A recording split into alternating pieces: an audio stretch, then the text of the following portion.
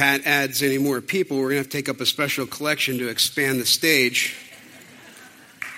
Isn't that awesome? What a great group.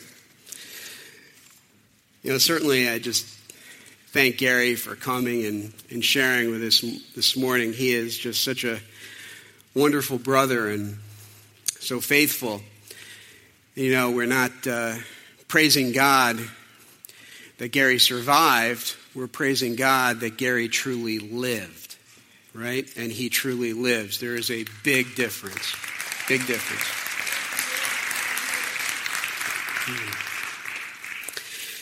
This morning, it is the first Sunday in the new year, and we all know what that means, right?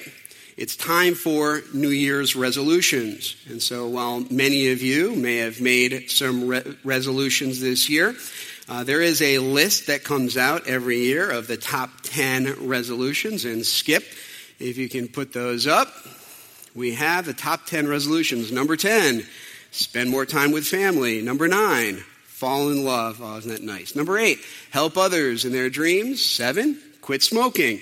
6, learn something exciting or something new. 5, staying fit and healthy. 4, enjoy life to the fullest. Number 3, spend less, save more. Number 2, getting organized. And the number 1 is lose weight. Yes, we all know that resolution. So let's really, before we get into the resolutions, let's start off this morning in prayer. Father God, we do thank you that you are a good, a gracious, and a loving God. We thank you, Lord, that your presence is just with us. You say to us, seek and you will find, knock and the door will be answered unto you. And so, Father, this morning, we come to you seeking you. We are knocking on the door of life, and we know, Lord, that you are going to open that door wide. And so, Holy Spirit, I ask that you would just come and you would move in a powerful way. Touch us at the very point of our need this morning. Father, I shared how there are struggles going on in our family, and I know, Lord, that there are struggles going on in others' families as well. And so, Lord, I just ask that your grace would be sufficient and your power would be made perfect in our weakness. And so, Father, come now. Come now, we so desperately need you. Lord, I ask that you would fill me afresh from the soles of my feet to the crown of my head. May the words that I share be life-giving. May they not come from me, Lord. But truly, we need to hear from you, and that's me first. So may you just come and be glorified in this day. In Jesus' name, amen. Have you ever thought about why New Year's? We make New Year's resolutions. Why New Year's? Why not the 4th of July resolutions or President's Day resolutions or Thanksgiving resolutions? I actually think Thanksgiving probably makes sense. If you look at the list, I don't think I'd make it past 5 or 6 of them before dessert, let alone making it through Black Friday. So that wouldn't work at all. But seriously, New Year's is like the right time. It's the beginning of a new year. It's a new beginning. It seems like a natural break from one period of time to another and a time to reflect on the past and look forward to the future. The practice of making New Year's resolutions goes back 3,000 years to the Babylonians, who would make promises to their gods that they would return borrowed objects and pay their debts. The practice is continued throughout the centuries amongst many religious traditions, including Christians who in the Middle Ages would reaffirm their chastity. That's a resolution I think that I can agree with, especially for my children. Of course, there is a very basic question here, and that is, why do we make New Year's resolutions? Let's look at that list again, Skip, if you can.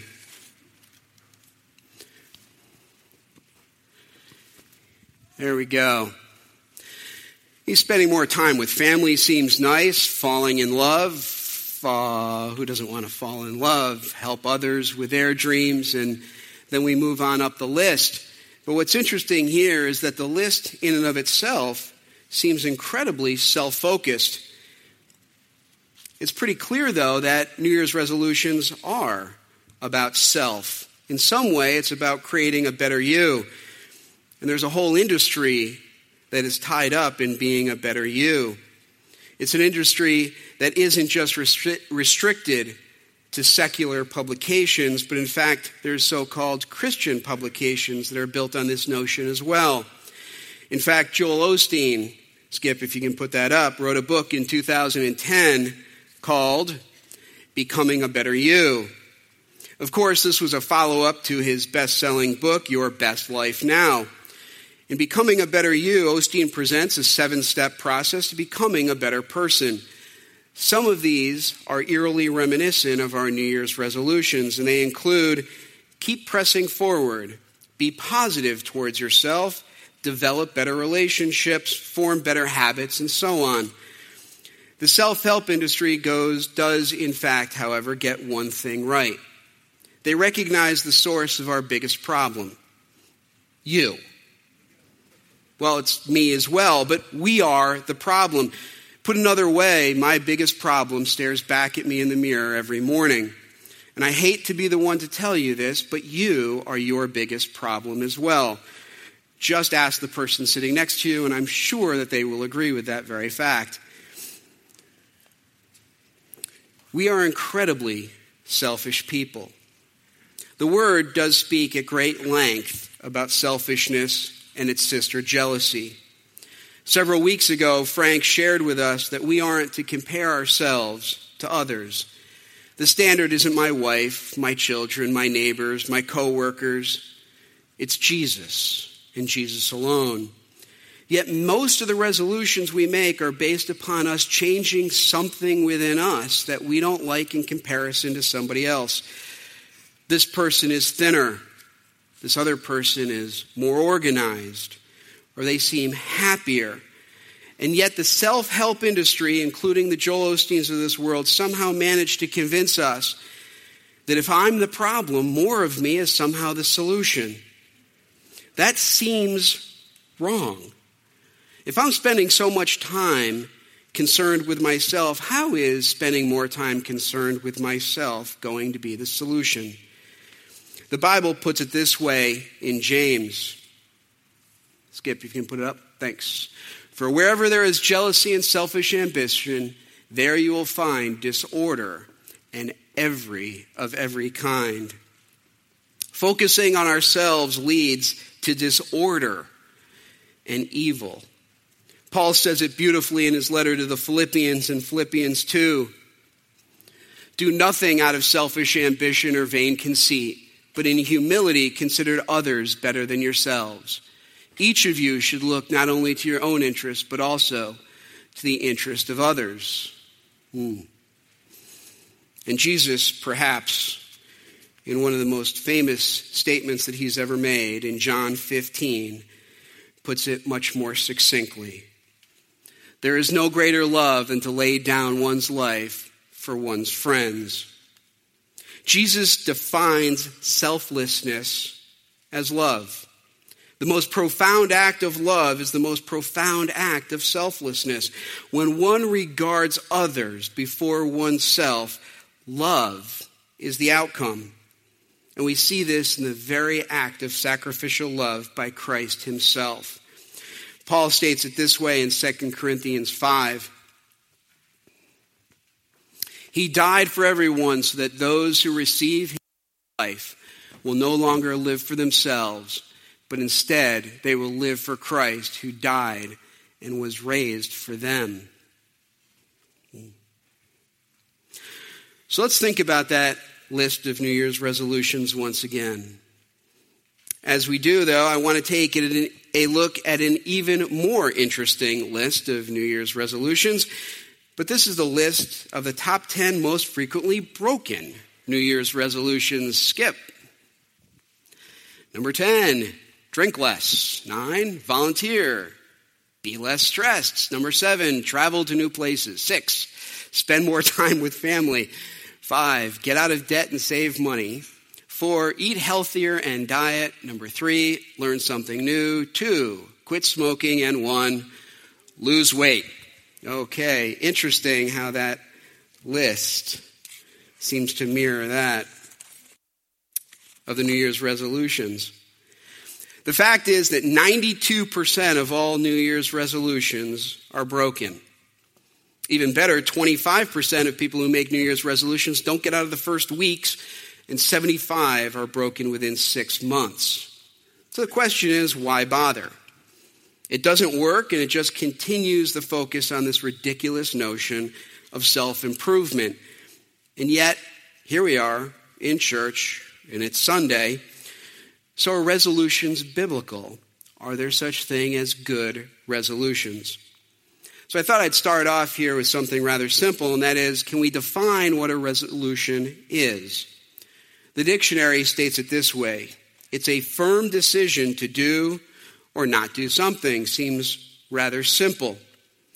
Well, if we look at Lamentations 3:40, let us examine our ways and test them, and let us return to the Lord. Is this a resolution? Is it a decision to do or not do something? And I would say it does, and we're going to take a look at the heart of the scripture here. I want to look at a specific parable through this lens.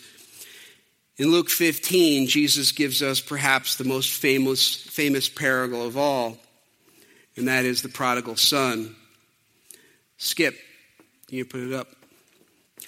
To illustrate this point further, Jesus told them this story. A man had 2 sons.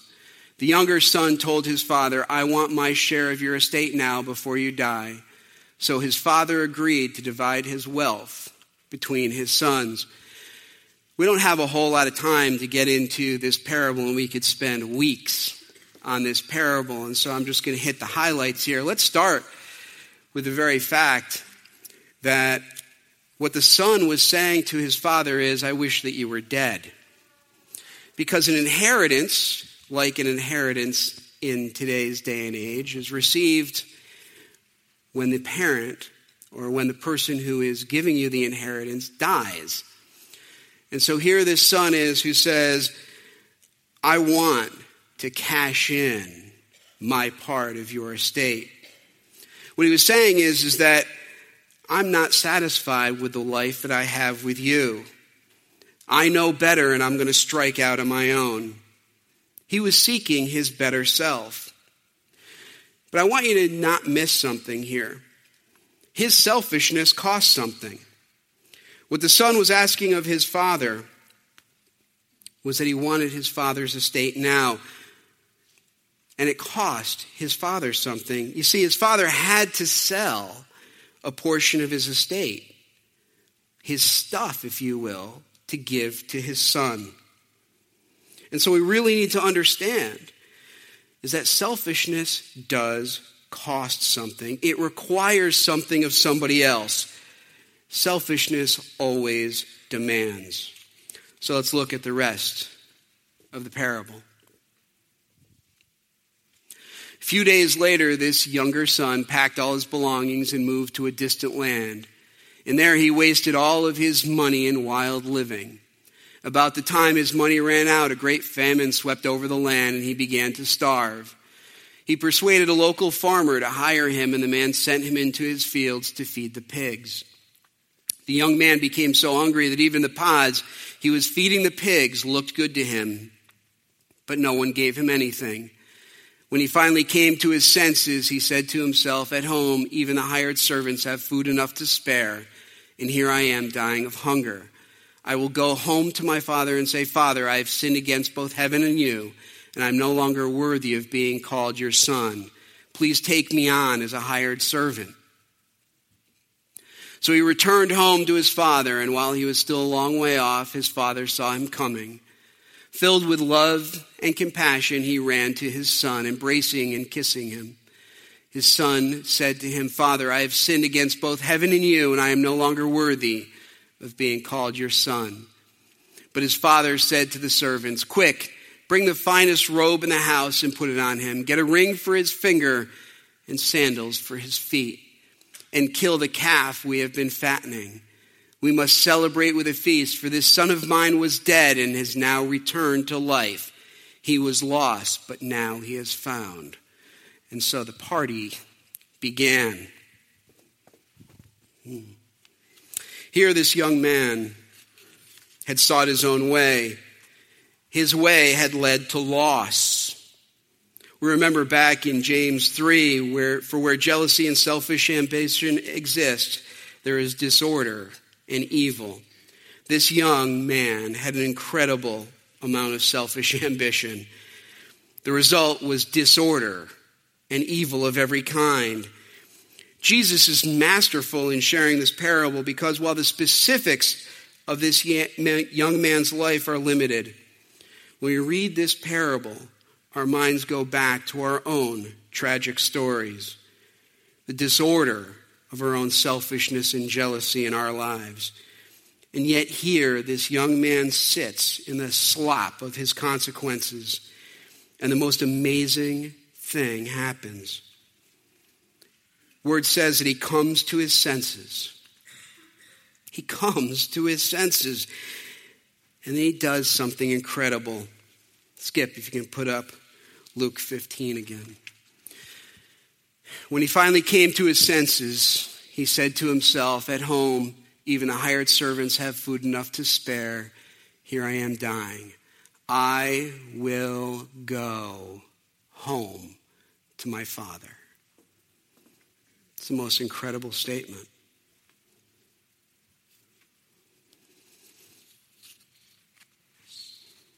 This young man took a look at his life, and he recognized that his selfish ways, and he sought a right spirit, and he did what that demands. He returned to his Father. Not only did he come to his senses, recognizing the consequences of his selfishness, and not only did he repent, having a contrite heart, he made a resolution, a firm commitment to do something. And what he resolved to do was to return to his Father. He had no expectations of what his father would do upon seeing him that long way off. But what an incredible picture of the love of our Heavenly Father, who desires for all of us to come to our senses, resolve to turn from our selfish ways, and with a clean heart return to the Father who loves us so much that he will see us that long way off and run to us, embracing us in our brokenness and restoring us to right relationship with him. So why do New Year's resolutions fail? It's because we're focused on the wrong things. And this is the challenge for this year. Jesus said in Luke 9:23, if any of you wants to be my follower, you must turn from your selfish ways, take up your cross daily, and follow me. We need to resolve daily and turn from our selfishness, taking up our cross and following Jesus. Daily, as in every day. Right now would be a good start, and it's tomorrow as well, and the day after that. It's not just on New Year's, and it's not about seeking self-improvement. It's not looking at others to determine how well we're doing. This morning, I'm going to leave you with a quote from Billy Graham speaking about New Year's resolutions. And this is what he says, and I quote, if I could make only one resolution, it would be this, that I might become more and more like Christ during the coming year. This, after all, is God's will for every one of his children. The Bible says in Romans 12, do not conform any longer to the patterns of this world, but be transformed by the renewing of your mind. Every day we are tempted to forget God and live for ourselves. But God's will is for us to become more and more like his Son.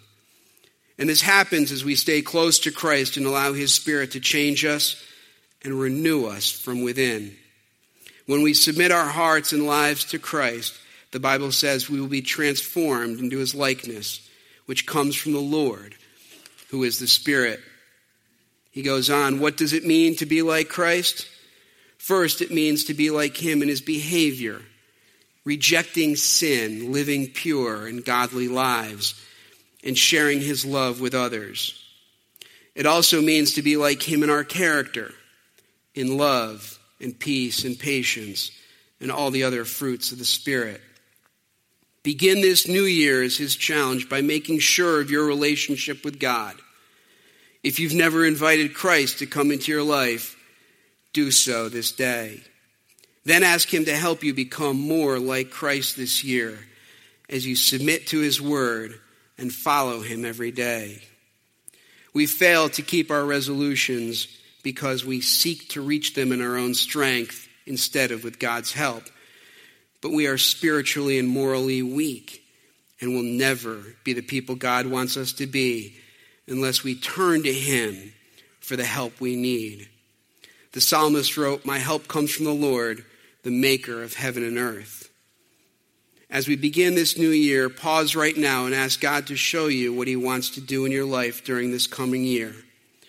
Resolve to grow closer to Christ every day and with the help of his Holy Spirit to pursue righteousness, godliness, faith, love, endurance, and gentleness.